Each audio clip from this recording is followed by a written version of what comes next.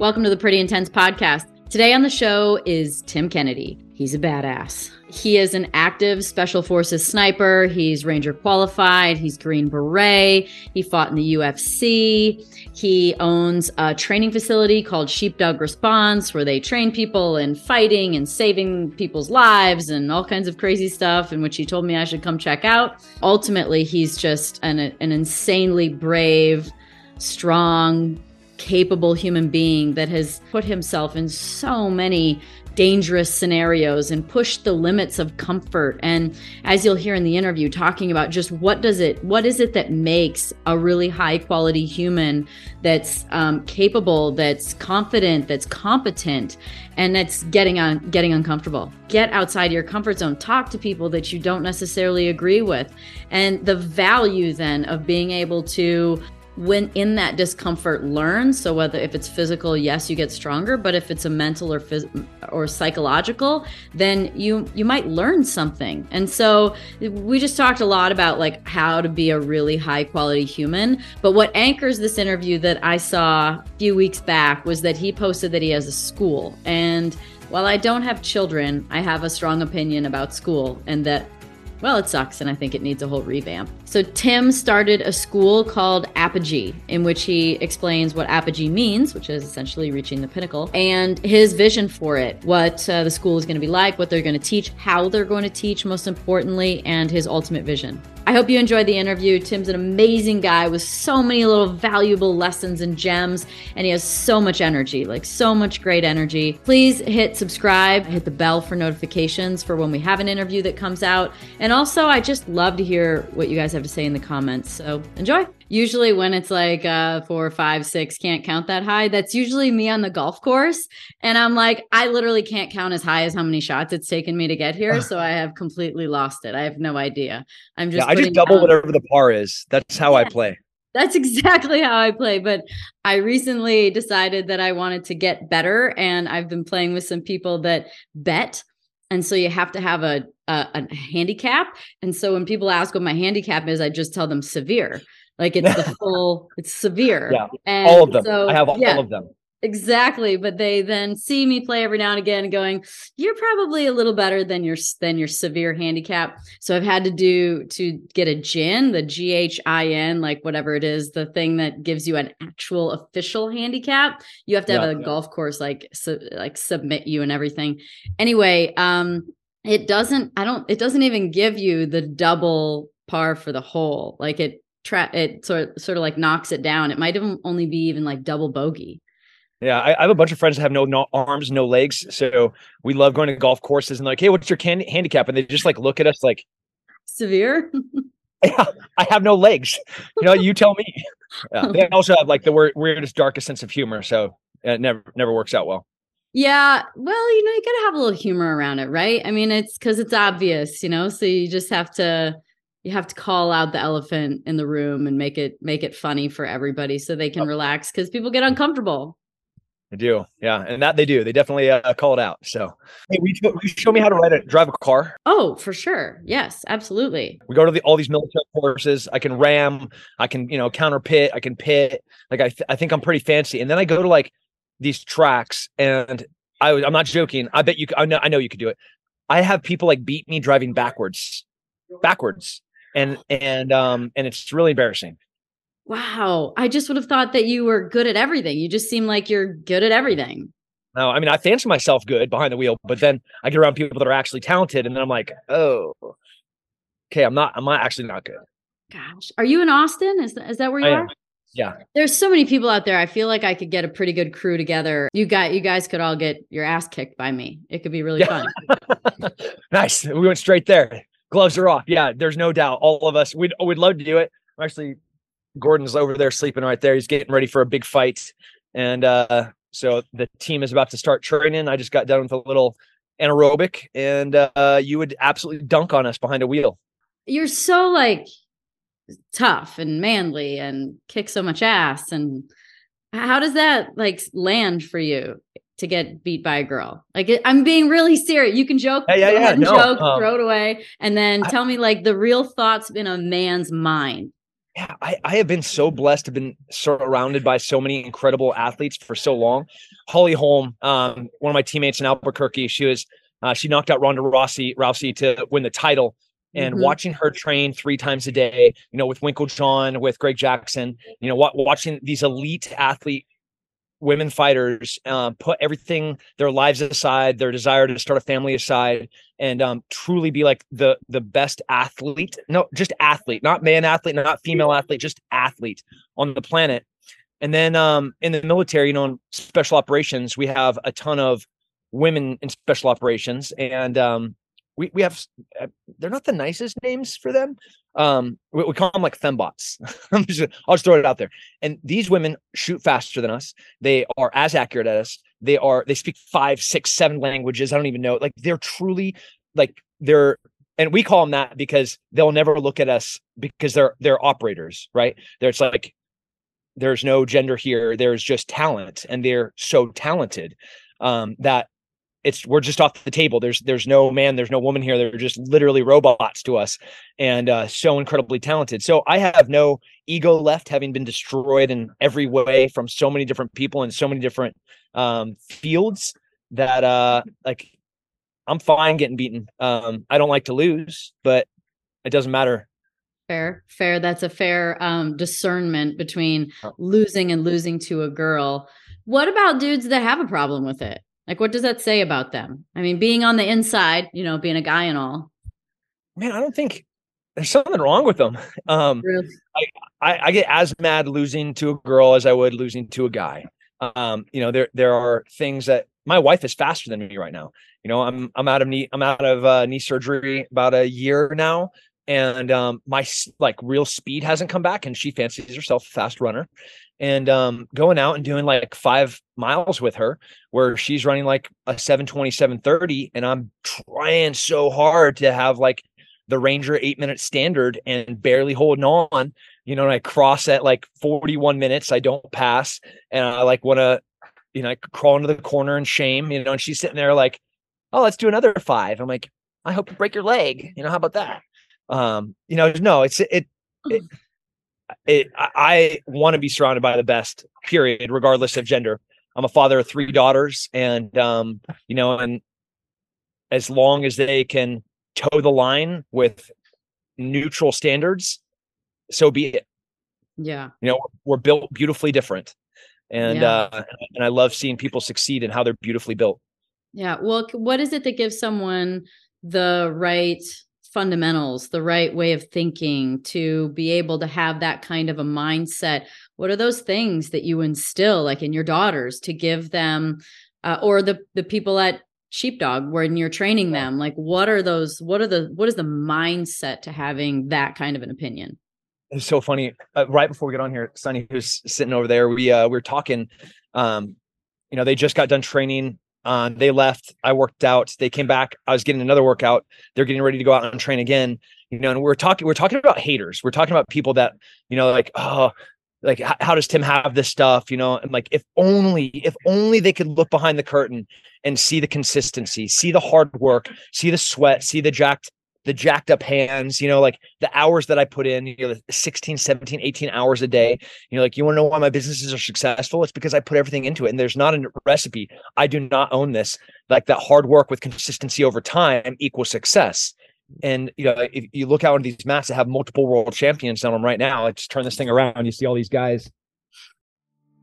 When I visited Egypt, I was introduced to an expert aromacologist who explained the healing powers of various scents. I returned home with 18 bottles of powerful essences that unlocked specific feelings and had all sorts of healing properties. I became inspired to find a functional way to deliver them in a new consumer lifestyle product. Candles became my medium.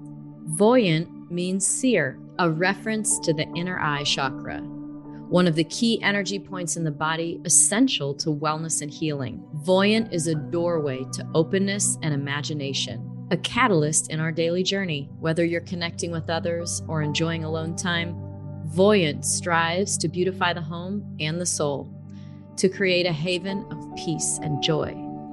The candle is delivered with a beautiful monogram 12-ounce stemless wine glass, which can be used after the wax is gone. My limited edition candle collection is available exclusively at voyantbydanica.com. Killing it. Yeah, getting ready. These are the best in the world. How and why are they the best? Like, they train with the best in the world. They surround themselves with the best. They seek the best, and they put their egos aside and go out there and try to improve. Consistency with hard work over time is going to give you success. That's easier said than done. Like, seek the best and put the effort in. Like, I get those things, but how do you get there? Because this is for the people that are not in that position. These are the people that do not seek the best. Their egos are threatened. They want to still be on top. They might bring people down. Like, what's the shit that they have to face so that they can actually transition into being a valuable human? I mean, it's heartbreaking when I see somebody that wants to be something, and I know they'll never do what it takes to be that. Right. And there, it has to be intrinsic. Mm-hmm. Intrinsic is something that is self-motivating inside of you, right? So as you're getting ready for a fight, high on the emotion, I'm getting ready to go overseas on a deployment. I have a ton of adrenaline. I have a little bit of fear. I know that I'm going to be going into a non-permissive environment where, people could even want to kill me. Like, I have all of this natural motivator. Well, I'm not going to get better in that little bit of time leading up to that deployment where my emotion, this elation of me wanting to get better is motivating me. The time that I'm actually going to get better is the time before that, when I have to be showing up. I have to be technically working on a skill. I have to be trying to find how to get to that next level. I'm putting that ego aside. I'm seeking out professionals. Again, like, I think I'm a pretty talented shooter. I think I'm a pretty talented grappler. I think I was a pretty talented fighter. I would go all over the world to find these people to train with me. They would beat me. I didn't like that. That doesn't feel good, but that is because you like to win. That is a win. You're not going to get better in an environment that you're the best.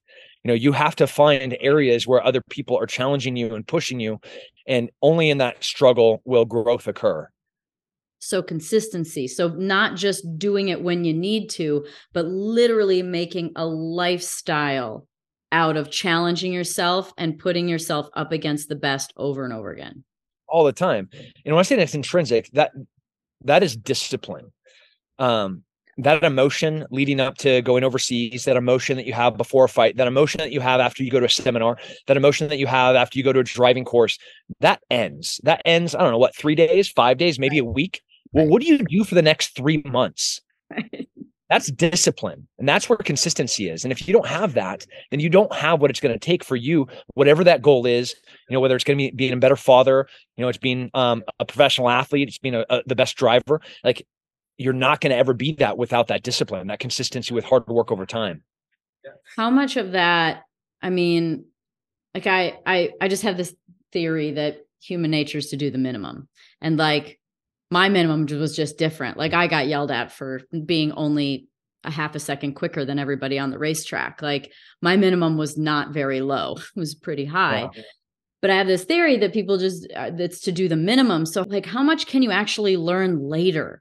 I got discipline when I was a kid, but if I was a lazy person that didn't have discipline, didn't have goals, didn't have vision, didn't have bravery, like, that's so hard to learn later. So, I think before we kind of talk about younger, because that's where we're going to get to next, like, when you're older, it's difficult. I like, in my own world, I do a lot of spiritual growth and also like personality and emotional growth and all that stuff. And like, I tell everyone, it sucks. Like, if you really want to grow and evolve, it's going to suck. It's not just like, oh, I'm just punch me in the arm a few times. No, it's like meltdown. Like, you have to really go through it.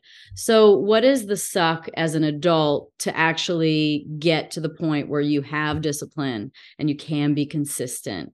Like, what are some things you have to face? Your childhood, your parents, your new friends, move cities. Yeah. You are 100% right that the earlier you start, the easier it is. but at no point is it ever too late. And that is a lie where it's, you can't teach an old dog new tricks. That's a lie. Go get a dog. I can show you. I have Belgian Malinois that, it's easier to teach them young, but they're the best, and you can teach them anything, anytime. So what are the things that we have to put on the side? You are who you surround yourself with. And, the bar set for you was a high bar, the bar of expectation of being a second faster on the track. Everyone in my family were high achievers. The bar, me being a 2-time, fighting for the world title 2 different times. When I came back home, my dad was like, but do they call you a champion? Like, you have a long road to be a contender again because you lost that fight. Just cool. You're there, but you didn't win it. We have Olympians, we have people in the Hall of Fame in my family, and that's the bar. And so at what point do you start setting the bar for yourself, for you and your family, for you and your children, for you and your spouse, where you guys are going to say, like, we collectively are going to start eating better? And I know this for a fact, that if you're faithful in the small things, you're going to be faithful in the big things.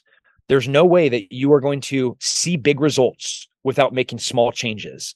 And those small changes matter. When General Mattis was asked, what is the most important thing that he does in a day? He said he makes his bed. That's the first small choice that he can make in a day, is to make his bed. And then the next thing is, does he have a cup of coffee or does he have a big glass of water? It's better for him to have a big glass of water. So he does. Does he have a sugary cereal for breakfast? No, he just has a nice couple eggs scrambled with some sourdough toast. Now he's 3 decisions into his day, and he's made 3 great decisions. Now we're starting to see a trend that's going to happen and carry us through the day. But more importantly, you're going to see a momentum of energy that starts compounding, the exponential J curve, whatever. You start making better decisions, lots of little decisions. It gets easier to make the harder big decisions, but you will not make the harder big decision without being faithful in the smaller decisions. So again, it's discipline. Love that so much. All right. Okay, let's talk about the school. Cause when I saw you post about doing the school, I was like, I don't even have kids, and I just have dogs. I have Belgian Malinois and a little miniature Siberian Husky, but I don't have kids. My sister has 4, and obviously all my friends have kids. And where I come from with school is that I have a GED. I left school when I was 16. I moved to England. I went racing, and I don't have formal education, but I wouldn't call myself stupid. I would say that I'm pretty smart. And I feel like in school, there's just so many things that even at the point that I left, I don't use. So that's where I come from school. And so I look at so many aspects of it, and I just think, man, so many things feel like they need to change. So what are the things that are wrong with school? Because obviously it led you to the place of creating one. So what did you see that you were not okay with? Yeah. So education, let's separate education from school. And right now those are being conflated between the two. Those are very different things. Like, just because you didn't go to proper formal education or proper formal school does not mean that you're not educated, right? If you look at the original Socratic deep thinkers, the philosophers, they were not ones that went to a proper school, right? They read books, they discussed, they debated, and in that their learning was elevated. Their education was elevated. That is different than school. And we've done a very dangerous thing where, by conflating school with education, we think that you have to go to school to become educated. If you look at the smartest people on the planet right now, they did not go to school, but they are highly educated. And I first want to define those terms because, for us in the United States, for us to say, okay, he's well educated. Okay, he's a graduate degree. He we're on his undergrad. He went to this school, Ivy League to this school. Now we're saying, okay, he's highly educated. That's not true. That is a very dangerous thing. So for us, I want critical thinkers.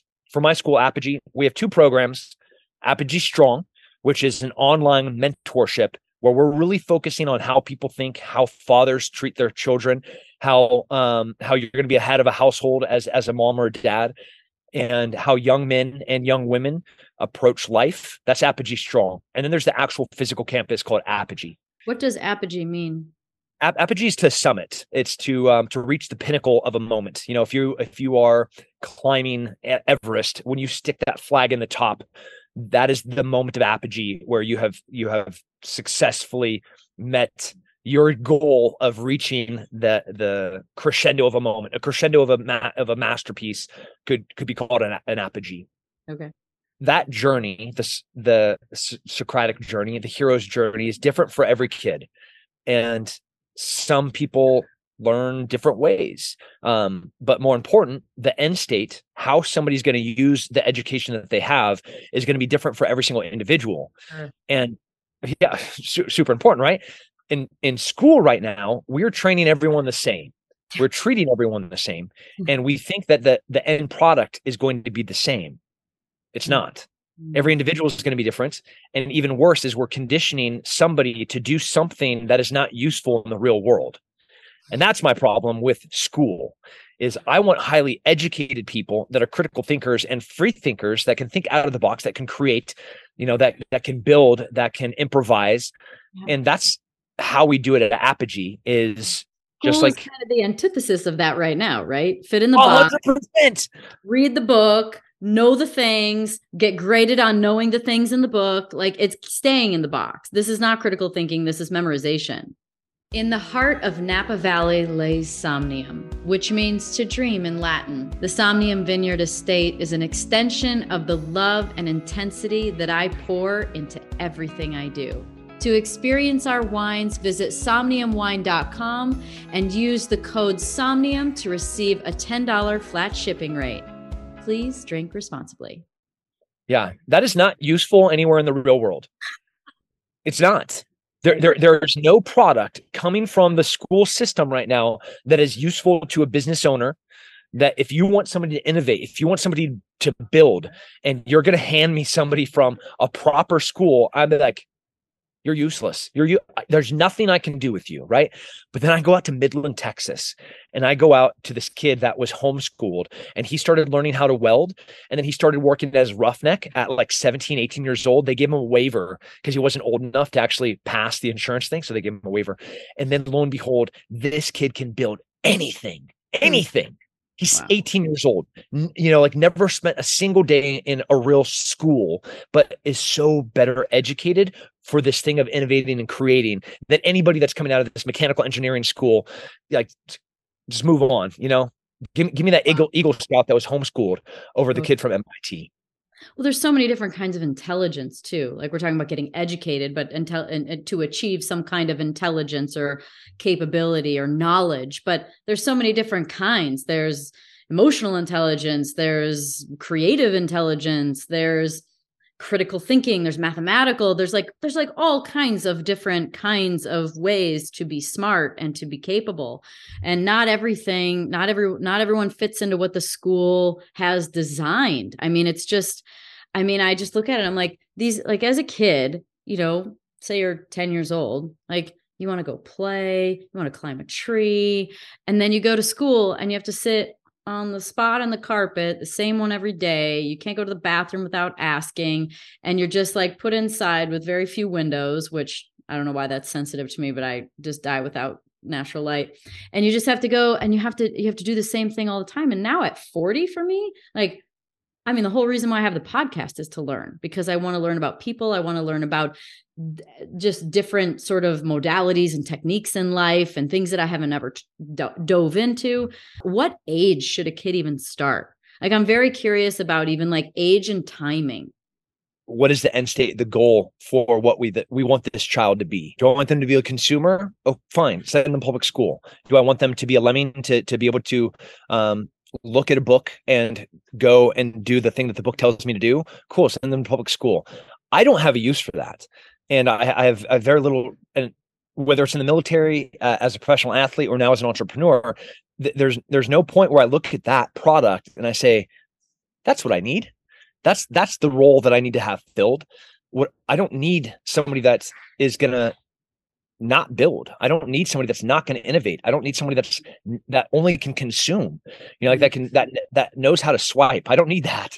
I need somebody that can beautifully critically think and imagine how to solve a problem.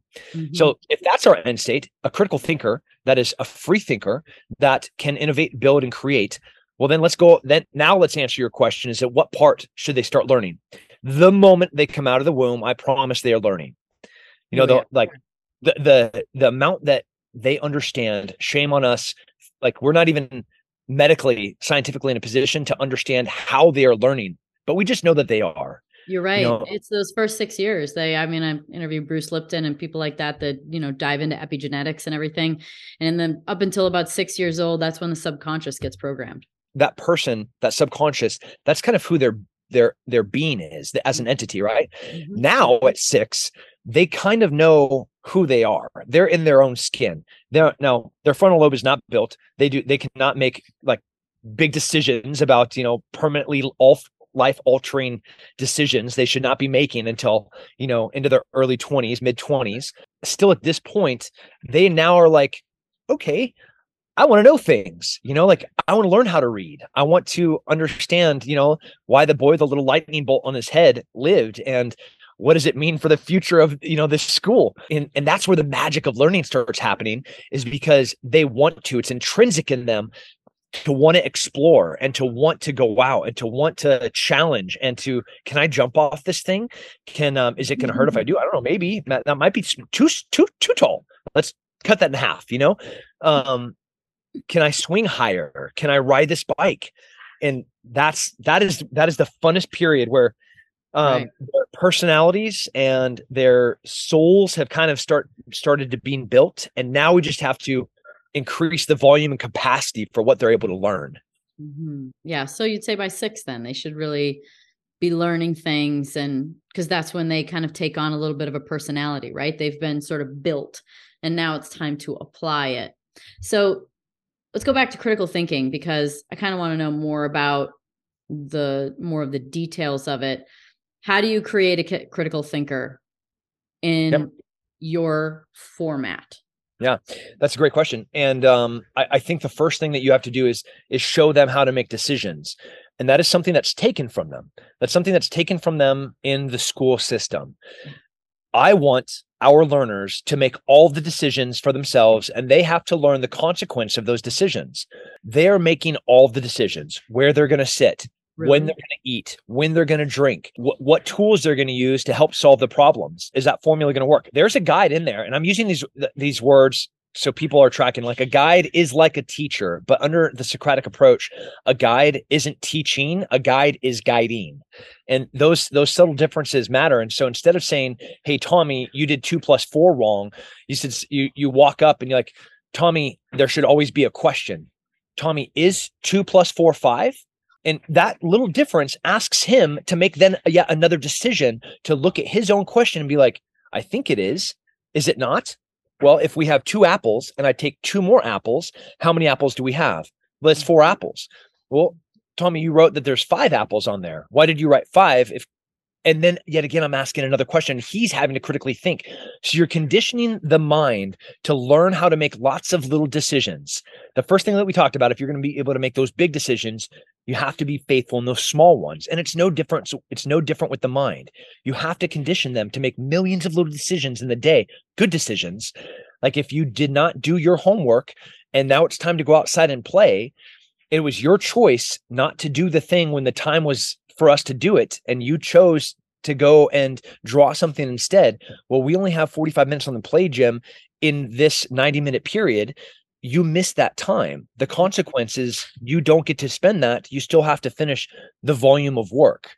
Choices and consequences. That's right. And those are taken from them. And it's heartbreaking. So Socrates, the Socratic method, right? We're talking way, way, way older than any form of this current experiment that we call public school. The highest learners ever were not educated in a public school. They sat in a circle. We're still quoting them. Yeah. So from Marcus Aurelius to Aristotle to Socrates, those are some of my favorites. A Socratic discussion is you pose a question, and that question you take a position, whether you believe that position or not.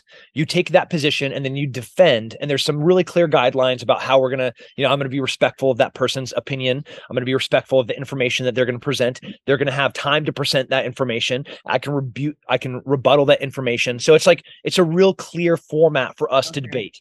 It's again, something that we've lost and forgotten how to do, which is how to talk to each other. Well, under the Socratic model, you and I could sit here and talk about something that we totally disagree on, and we could do it respectfully, and we have 4, 5, 6-year-olds doing it every single day. I mean, I would call that in my world philosophizing. Like one of my favorite things to do is just philosophize or debate. Toe one end of the line and let's vet this out all the way. Let's like politely, respectfully, and curiously vet things out. The reason that we wrote our republic in our Constitution, and in our Bill of Rights and our formulation of government was to encourage discourse, right? You have an opinion, I have an opinion. We have these two separate parties. You and I sit down, we debate, and the better of the ideas rises to the top because of conflict, because of struggle, because of this discourse. And that doesn't exist right now because we're not able to talk to each other because everything is so divisive. That's not the way it's supposed to be. The way it's supposed to be is you have an opinion, I have an opinion. We sit down together. There might be things about my idea that's good. There might be some things about your idea that are good. Are these things mutually exclusive? Not necessarily. But if we don't sit down and talk to each other, the best idea might not be one of our separate ideas, but might be a new idea that's built off of both of our good ideas. But that could never happen unless we're able to sit down and have the Socratic conversation. What's the history of red, blue, all the things that create so much divisiveness that nobody wants to listen to the other one? Cognitive dissonance around everything because of identity politics or whatever all the things are that people participate in because I don't know, maybe think it makes their life, think they're being prideful in a way in their mind, but it really just is easier for them. You don't have to actually critically think then. You circled the drain around the same thing where it's easier. And a lot of people just look for the easier thing. They're going to read the headline and they're not going to read, not even the article. They're not even going to look at they're going to do the research to understand the context around it. Could you pick up Adolf Hitler's Mein Kampf and be like, hey, there's some good ideas in here. Yeah. Yeah, you could. But guess what? You should probably read the context around it to understand that this was a psychopathic murderer that then went on to genocide and start the Holocaust, right? But if you just picked up this thing and read it, it was like, I might even be able to cure some diseases by this genetic selection. This is fascinating. Eugenics has an idea to it. Well, do a little research and then all of a sudden you learn how dangerous of an idea it is. But without the context, it's useless. And now we are so clickbaity, we are so swipey, we are so headliney, we are so like divisively polarized and separated intentionally. This natural discourse never occurs where I don't get to walk a mile in your shoes. I don't get to learn about your ideas. I don't get to even try to be empathetic or sympathetic to want to learn because I'm existing in this echo chamber of my own ideas, whether because I get to select all the people that I follow and all those people are aligned with my beliefs. And I block and I silence and I mute all the people that I don't want to hear or I restrict, or I don't even know all the terms for all the different social medias that do the same thing, which create an echo chamber for my own ideas. And in that echo chamber, my own beliefs then just get magnified and repeated back to me that solidify my wrong ideas because my idea never met against conflict or struggle of somebody else's idea. Sure, the algorithms lock you in and then sell you on shit. Definitely sell you on stuff. That's all they want. So what are the greatest barriers that someone needs to remove from their habits and routines and their life to this? I feel like this could be a blanket for everyone. I feel pretty open-minded, but I think whatever you tell me, I'm going to look at my life and see if I can clear. Because the worst thing someone could do is think they're the most open-minded. They don't even need to try. But so what are those things what are the barriers of entry to being more capable of having real, not agreeable necessarily conversations? Yeah. I think first is you, and not you personally, but remove me. I gotta go. No. like look in the mirror and take that finger and point back into you. That first barrier usually is going to be your own biases. So how do you identify your own biases? It's find conversations and people that make you uncomfortable. I'm never going to do that in front of somebody else unless I familiarize myself with being uncomfortable. So I have to do things intentionally. I have to self-elect to do things that are uncomfortable. So maybe that might be cold water immersion. That might be sitting in the sauna. That might be a really, really hard workout. That might be learning something like ballet. Did you want to do ballet or something? Yes. No, I'm serious. You're 100% right. I did ballet. I learned. No, I did. The things that would blow your mind, the things that I chose to do. I have 3 daughters and 1 son. And if one of my daughters is like, Dad, will you? I absolutely, without a moment of hesitation, figure skating. Yes. Absolutely. I'm a 220-pound hairy dude. When my very fast twitch athlete son is like, hey, I want to do, and then he inserts this modality that could not be any further from any of the skills that I have. And I say, yes, absolutely. Yes, you're going to see with my daughter, a 220-pound hairy troll wearing figure skates out on the ice. You will, and if you don't find a place. What is the most out of context thing that you've done? I don't know, crochet, diving. I found diving to be like springboard diving into a pool. It was like a little bit of gymnastics, a little ballet, because like form is really important. It's not just fast twitch muscle. When you're coming up to the board, like the setup and your walkout is all really important. Like even like how you step up to the board is important. So that doesn't sound like such an outlier until you go into the diving world and you're like, whoa, these are different people. Like their whole bodies are shaved and they're like miniature humans. They're like the tiniest little people. I'm serious. And they're like, I walk up and they look at me like, what is this Cro-Magnon man doing here? I'm like, I'm here to dive. I'm here for it. Volleyball. Would you ever? Daughter over there. Yeah, exactly. I'm actually pretty good at volleyball. You never know, right? Wow. But I promise I was uncomfortable learning. There's so much good neurological help too. As far as like just staying young, every time we learn something new, we create new neural pathways. And that is so healthy for us to do. And I think it makes you better at all the other things, the things that like I really enjoy doing, and the things that I think that I'm really good at. When I go and learn a new thing, and it's remapped my brain about how to learn how to do something. And then I come back to the modality that I'm good at, and I take with me a new way to learn how to do something new. And then I look at the thing that I already knew how to do and be like, maybe if I applied this thing to this thing, I'm even better at it. It's just like having a conversation with somebody. Yeah. And you have some good ideas. And guess what? They're another human too. They have some good ideas. All of a sudden you do everything better because you took their ideas and you merged and got better. Like that's how we level up. This game of like him and her, us and them, red and blue, your country, my country. Like we just don't elevate. We're stuck. And so if we can learn how to use each other respectfully and intelligently to level up. We're not going to do it when I'm sitting here being like, oh, that black guy over there, that gay guy over there. Like, that's not helpful. Like that person over there and that person over there, both of which I love, both of which are brilliant. How about they come over here and we have a conversation? Yeah. Like that they don't kill you. Cancer does. So like, how do we fix that? Right. Like that's an actual threat. Right. We're going to run out of water. I don't know if it's going to happen in this generation, but we're going to. And if we do not figure out how to work together, we're going to have a really rough go at it. Our next wars will be over water, not oil. And if you're still sitting there pointing your finger at some gay guy or some gender curious, like you're going to be the problem.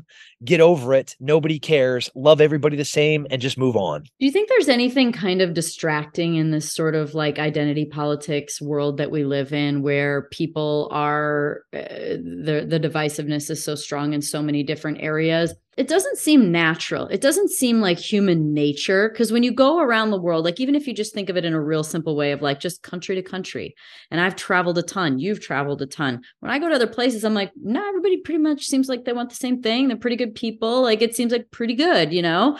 I'm sure we've got bad eggs everywhere, but like generally speaking, pretty good. So I just don't feel like us hating each other or people hating each other as the norm or disliking each other even is not human nature. Do you agree with that? I do agree. I also agree that almost everybody wants the same thing, but the dangerous part is the outlier fringe, the 5% on both respective sides of every argument are the ones that have the loudest voices. And on the algorithms and the platforms that they're able to communicate, their voices are magnified. And that is where it feels so divisive when the 90% of us, we got the 5% on either side, the 90% of us in the middle are like, who are these crazy people? You know, like, I don't agree with either of those people. You know, like, I just want to live and be a good father and be a good husband, you know, and be a good employer and, you know, be a good athlete and be a good human. Those people are crazy. But the other 90% of us, I like us, you know. But all we hear is these fringe outliers, and that is not normal. So it's all a facade. So it's all just meant to create more fear, to like perpetuate divisiveness and competition and disharmony in the world. Why would they do that? And it makes it so much easier for them to profit off of all of us. Divided we fall, united we can stand. The beautiful beginning of this experiment that is our republic, this constitutional republic, the only way that we were able to exist was the individual. If you go down to the smallest family unit, they were strong.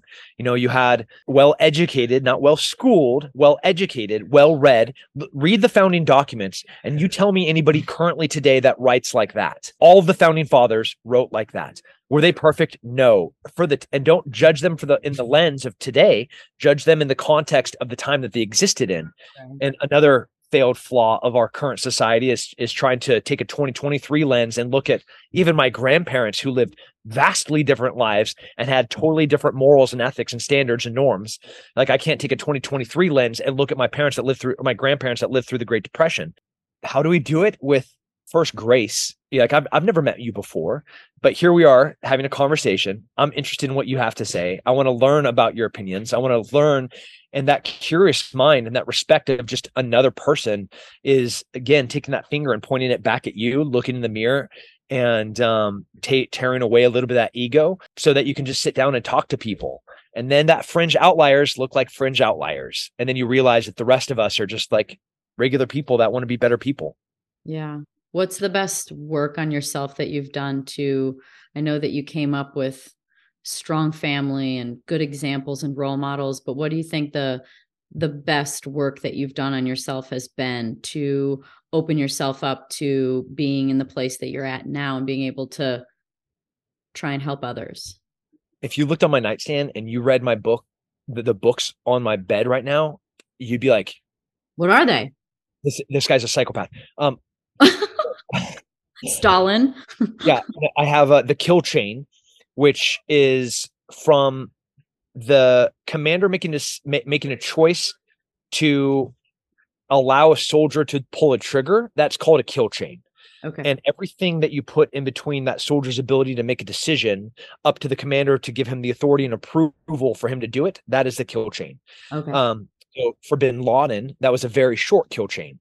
Like, that was like the president said yes and it went straight to SEAL Team 6 and they found him and killed him, right? So, but then if you look at the military as a whole, it's a big, huge bureaucratic government process, and you see the ineffectiveness and inefficiencies where we've gone through a 20-year war and we kept on implementing all of these problems for soldiers just to go out and do the job in the kill chain, which was to find and kill the enemy. And another great book, which was The New War, which was how war is never going to be the way that we wanted it to be. The last successful war that we had was World War II. And we're never going to have a war like that again, but we keep wanting to have a war like that. And we keep preparing as a military to have a war like that. Oh, and I can't remember the name of the book, but it's a book written by a trans woman who transitioned to become a man. So he's a trans man. And it was a fascinating book. There was one chapter in particular where he started taking testosterone, and he goes out on a date with his girlfriend, and they go out to a table, and they're at a restaurant, and this is the first time that he's had testosterone going through his veins in his body. And he saw a guy looking at his girlfriend, and he remembers picking up this knife and holding it and thinking about going and stabbing this guy that looked at his girlfriend. That's what it's like to have testosterone? For the first time, yes. I've had it my whole entire life. My body, I learned how to deal with it, right? To struggle and to be humiliated. And like, when I was 16 and it was just like raging through my body, and I just wanted to fight velociraptors and jump on the back of a tiger. It's like, yeah, I can get it on that wild horse. I can do that. That's what it's like. But and probably have sex with every woman you see. 100%, right? I'm like, yeah, yep, I do that. Yep, I do that. Yep, I don't even know what that is, but I do that. But that's what it's like when testosterone first hits you. But I have 10 years where my frontal lobe is starting to develop. My bones are getting stronger. My muscles are getting stronger, right? There's a beautiful quote that says, "You have no idea how violent I was for me to become this gentle." So the way that I touch my daughters, and the way that I touch my wife, and the way that I touch the students at the school, where I can pick up a 4-year-old, and I can pick 500 pounds up off the ground. I can punch somebody's face through the wall. I can literally pick you up and I could throw you 10 feet, but like the gentleness that I can touch my family with, how much struggle and violence did it take for me to be that gentle? And that's what it's like living with testosterone. And this woman in this man in this book, having her explain what it was like physiologically to deal with testosterone for the first time, I was like, exactly. But she explained it in a way that I could never have done it, because I had little bit increasing in my body over 10 years. Oh, you don't know what it's like to be a girl. It's like when people ask me, what was it like to be a girl race car driver? I'm like, well, turns out I've never done the other one, so I don't really know. Oh. Yeah.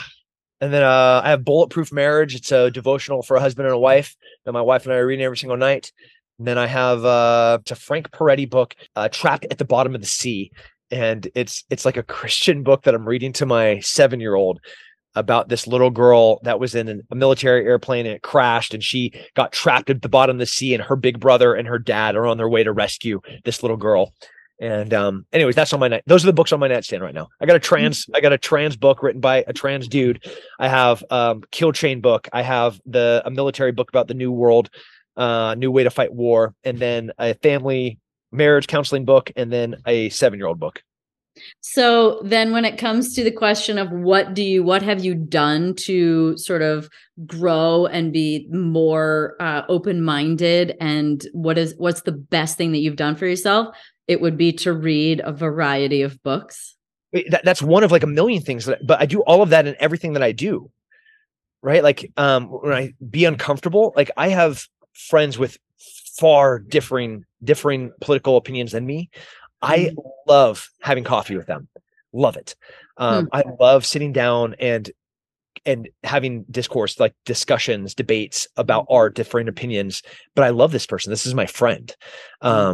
And wanting to understand their perspective. I was just got done with a shoot a little bit ago, and somebody came through, and I'm not going to disparage them, but they're doing something now that was really okay to do a couple of years ago, but now it doesn't make any sense for them to do it. But I really wanted to understand why. And I asked the people that was right with me, I was like, how do I go over there and ask that person why they're still doing that? And without, disrespecting them. And coming from a position of wanting to be empathetic and sympathetic, and we couldn't figure out how to do it, so I didn't do it. But I wanted to go over there. Yeah, I want to be like, hey, what's going on? Like I want to know why. Okay, so it was a very young, healthy person wearing a mask, right, in a gym, and like, do they have somebody with cancer at the home? Right. Who knows? But like, I wanted to know. And they didn't have it because I know a little bit about them, and they didn't. So like, I wanted to know why. Right. And, okay. You're up in your space. It doesn't seem like the kind of type of person. Yeah. Great question. And, okay, she's pregnant. Does she know that by wearing the mask, she's going to have a lower O2 saturation level? Do you know that being in fear is actually more negative than whatever that thing is going to stop you from breathing? So like, can we have a discussion from a position of love and grace and be like, what's going on with you? Are there other things going on in your life that I can help with? Mm-hmm. And, but the position of humility, back to the first question, it's just challenging yourself and being uncomfortable. It's the same answer again, just to a different question. Like, what are the things that I do? I want to be uncomfortable and I want to be challenged. And that strips away the ego. That makes my mind be curious. That makes me be in a position of wanting to know and to care. What are someone's traits or habits that lead to failure and unhappiness? Ego is a big one. Man, that bastard. It's always there. It's hungry. It wants something right now. There's two things. I've actually named them. One is the quitter and one is your ego. And both, this is just like a weird thing I do in my brain. Every time, like I was just over there doing sprints on one of the elliptical curves. It's like a, it's like a free run. It's like a true form or something like that. Yep.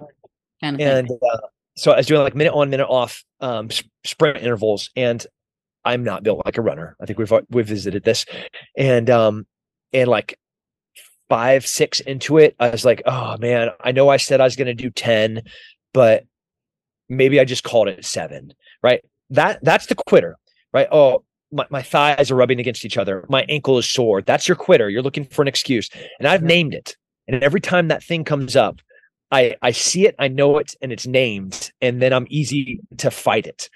And every time my ego comes in there and it's like, hey, are you going to come out and train with us today? No, I don't want to, or I don't feel like it. That's my ego. That's not my quitter. That's my ego. Those are two different things, both of which are going to negatively affect my ability to grow. My ego and the quitter. So both of those things I have named, and I kill them often. The ego is much harder, I feel like, to see. Not if you do. It is harder to see, but it's not harder to kill. What is it like? What does your ego do when you put it in its damn place? It's humiliation. Sometimes it's failure. Sometimes it's just the process of struggle. It's okay, I'm going to go hop in the cold bath. I'm going to go do some cold water immersion. And is it the quitter or the ego that's like, no, you don't need to do that today. You're good. Maybe it's a little bit of both, but in either case, it's like, you can shut your mouth. I'm going to go get in that cold water and I'm going to sit there for 5 minutes. Now I was going to do 4, but now I'm going to do 5, that's just like taking the knife and just twisting it a little bit more. What's the best ratio of failure to winning? Just thinking about how valuable failing is. I hate that the Michael Jordan and the Babe Ruths, like how many times did Babe Ruth strike out? How many shots did Michael Jordan take and miss? Like if you're not there to take the shot, like all those really irritating sayings, but they're so true. Yeah. They're so true. Yeah. I mean, even in relationships, like Hoffman, I think is the last name. He's like an expert in researching relationships and has done like the scientific work on it. And there's a most successful ratio of good interactions with your partner. And I think it's like if it falls below 5-1. So if you have 5 good, 1 bad, that doesn't work. And 10-1 doesn't either. It's somewhere in the middle. Like you don't want to agree all the time. You want someone to challenge you. You want disagreements. So I was just thinking about how like it might reframe failure for people to go, oh God, okay, cool. Like it's actually best to fail like 75% of the time. That's a whole reframe. Yep. There's 2. There's fast to fail. That's something that I believe in. It's your muscles don't get stronger unless they fail. Right. Flat out. The process of getting that stronger. This morning. I agree. Yeah, running. Like you don't get faster unless as you're trying to hit your split times and you start failing, does your body and adaptation be like, ooh, I can't do this. I have to teach my body to be a little bit faster. So in that process of failing, it is no better in business. It's even worse. Like you're going to be failing. You're going to make bad hires. Like how many times have I hired the wrong person that I thought I was going to problem solve, and it didn't. And then it made a mess because then I had to fire that person. So I should have hired slow and fired fast, but I didn't because I was trying to fill. It sucks, but the process of failure is an important one. And that is why it's so important in the school for these young people to learn the value of failure early, their own consequences, their failures to do something. Like we do, every year we have like this fair, and every one of our learners, I'm talking like a 6-year-old, comes up with a product. They figure out the cost of the product. They figure out how to market the product. They figure out how long to make the product. And then they take that product to market and sell it. And then afterwards, they submit like a P&L of the product. Like, this is how much I spent on it. This is the amount of money I spent on the marketing for it. This is how much I was able to source for it. This is how much I had to pay for the booth for me to sell it.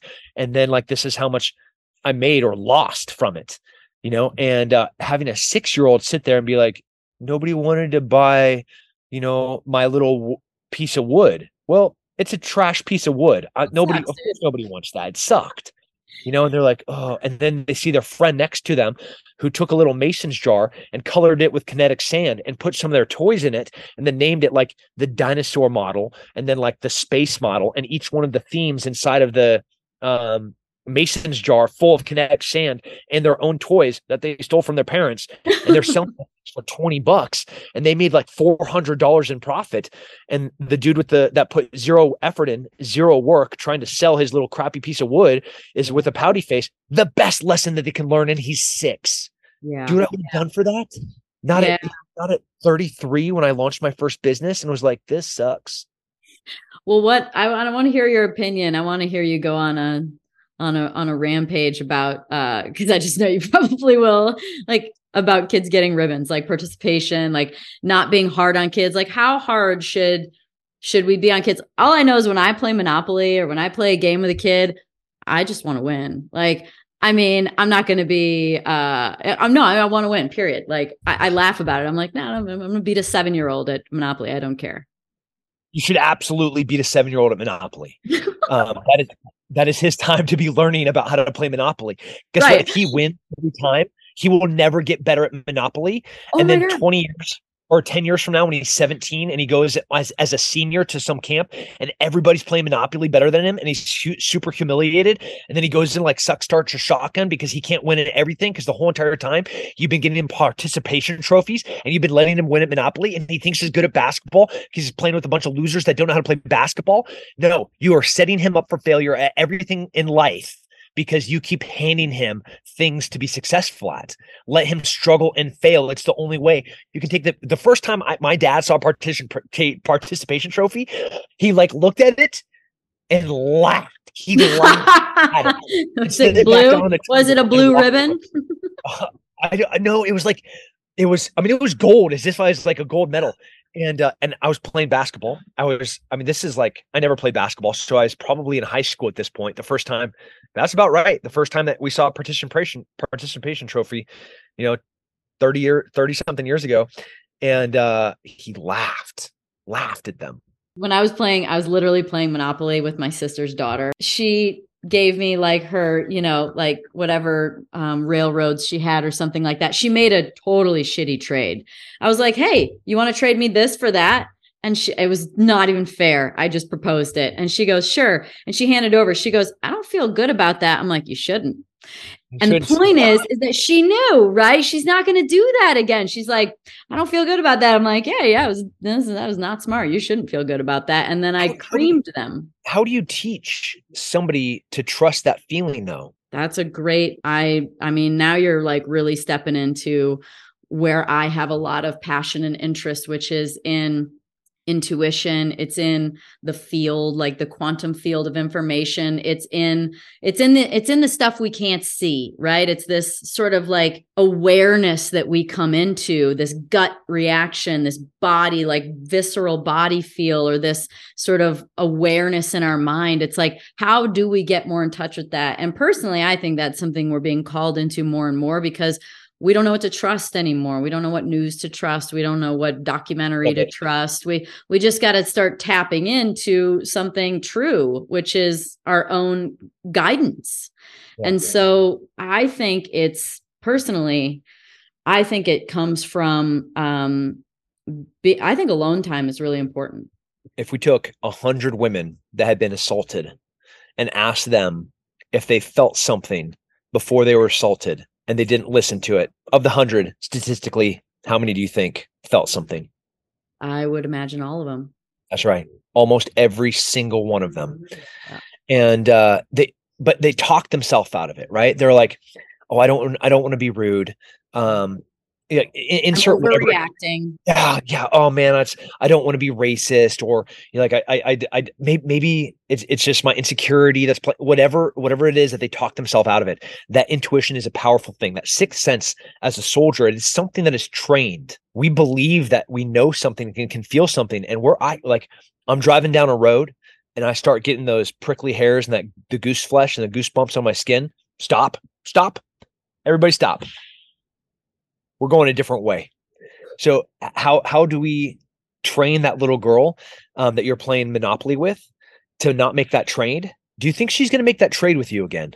Oh. No, she never will, right? She learned her lesson because she got her ass beat at Monopoly. So like, how many other times and other ways can I reinforce positively them making a good trade and then unfortunately them suffer the consequences of making a bad trade, them trusting that feeling and making a good decision, or them not trusting that feeling and then making a bad decision and having to deal with the consequences. We as a society, and we as in especially public schools, we have removed that opportunity for them to learn, to learn the most valuable lessons by not letting them suffer the consequences of their own decisions.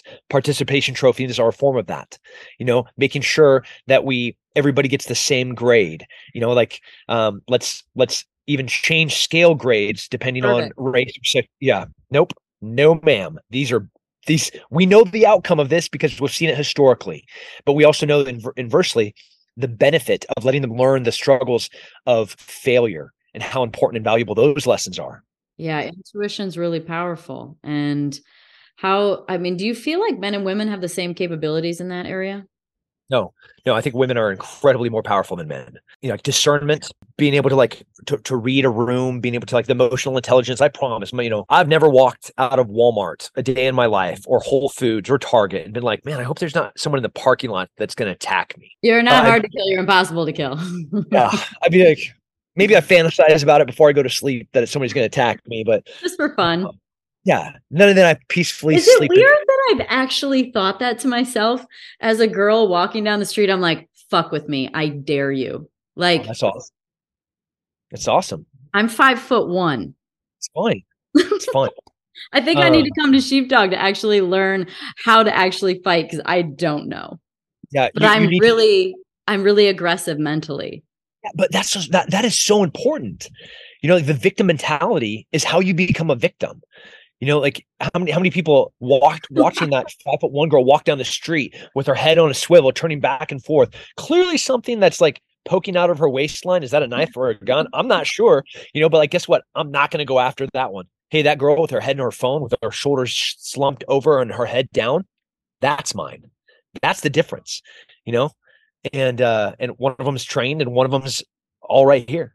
You do need to come and train with us. It would blow your mind when you have this, Sergeant Major Matt Smith, he's from Delta Force. They have Carl, it's come from Dev Group. Then you have a couple of Green Berets and a couple extra SEALs and a MARSOC guy. They got a Marine Recon over there. And those are just your instructors. They're teaching you how to hold a gun. They're teaching you how to fight. You're like, this is awesome. This is going to be fun. We need to put together a whole little couple of days where it's there's a day, a track day. There's a sparring kind of day. There's a shooting day. Okay, that's a Tuesday, Wednesday, Thursday for us. That's a Tuesday, Wednesday, Thursday. Yeah, we literally do that every week. We drive, we shoot, move, communicate, medicate. Those are the 4 things that we have to master. Shoot, move, communicate, medicate. I want to know about the medicate. Yeah, so we have a course called TTRC, Tactical Trauma Response Course.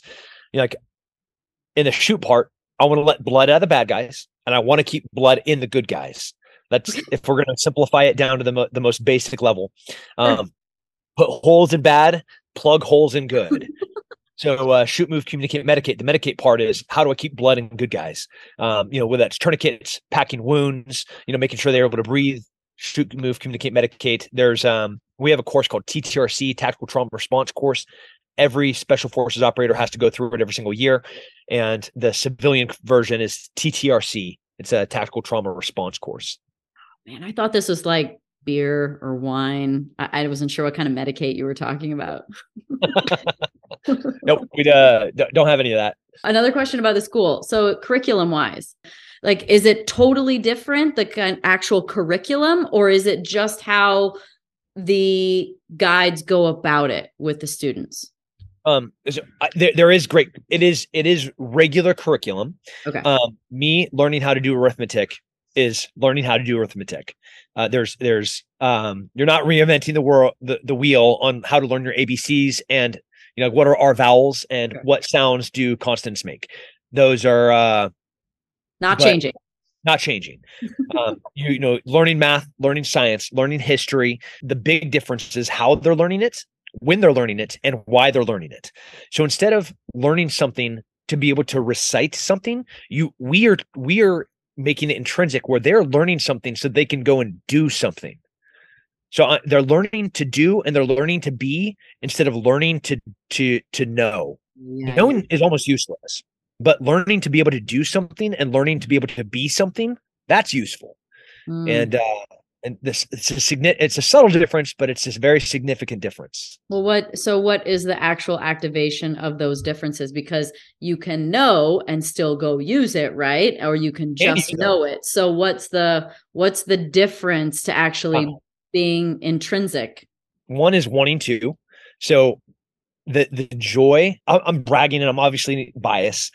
But if you walk into our school, every corner that you look, there might be a kid upside down reading on top of his head, but he's in the corner reading, right? You might see somebody sitting there bouncing on one of those medicine balls that just can't hold still. Yeah, that was a 7-year-old version of me. I could not hold still. I was duct taped to a chair. I had a teacher duct tape me. I was beaten. I was literally paddled. That's why you're so fit. You have so much NEAT, some non whatever it's called. You're the fidgeter. Yeah, I'm the fidgeter.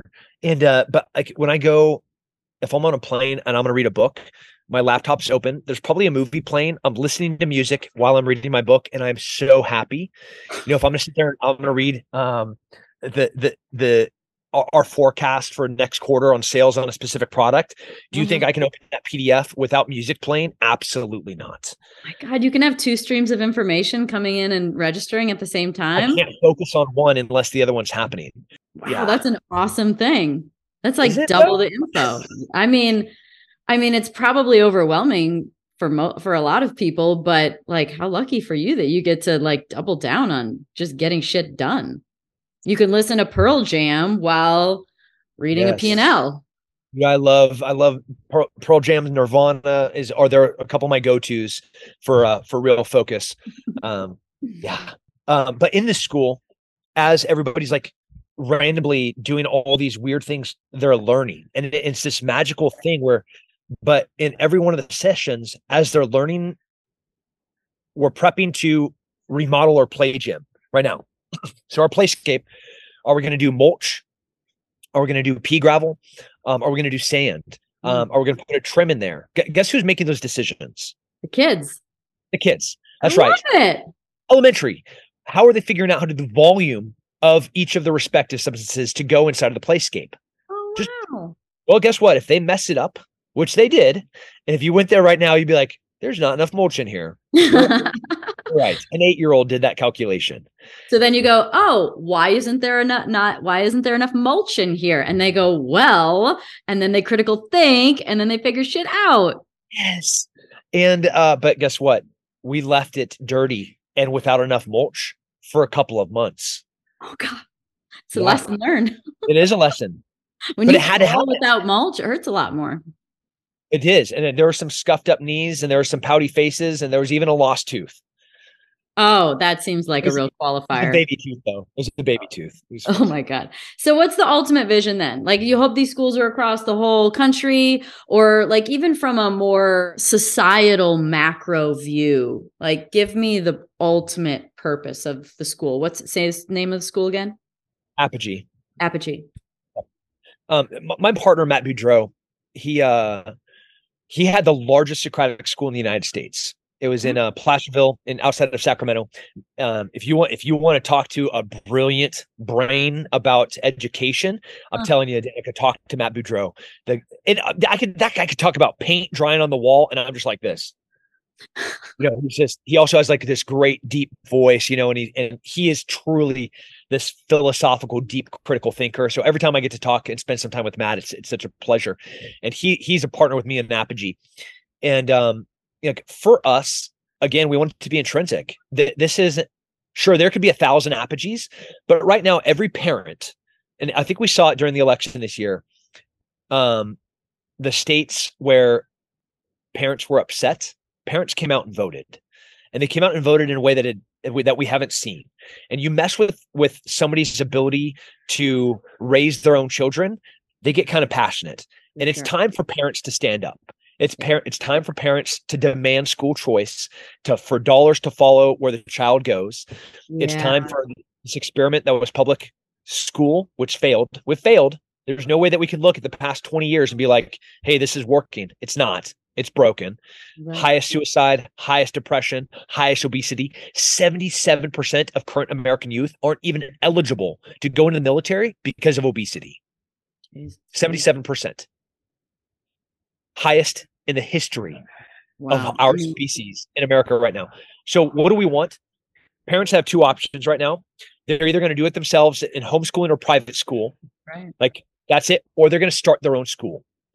Like if you think you're going to get a different product by sending your children to a school that only builds consumers, you're kidding yourself. You're going to get the product that they're building, and that is building consumers. If you want something different, you're going to have to do it yourself. Start your own school, homeschool, or private school.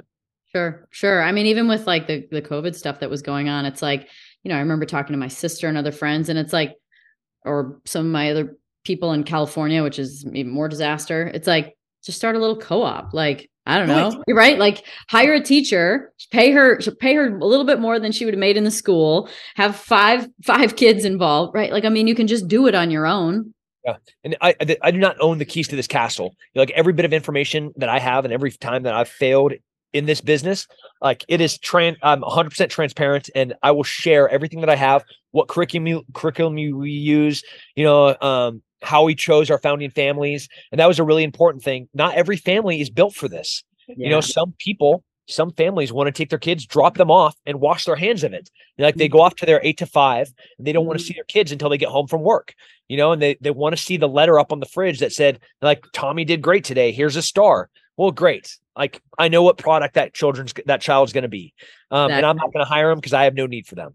But if you care about the product that your child's going to be, their ability to critically think, guess what? You got to be involved. You have a vision, my friend, and you have a lot of influence and a lot of energy. And man, if there's anything I can do to help, I will. Because I love it. I think that I just have such a strong opinion, and I don't have kids. And so it's really good for me to be able to talk to somebody who does and what needs to change. And I love it. Congrats, man. Thank you for making time. Absolutely.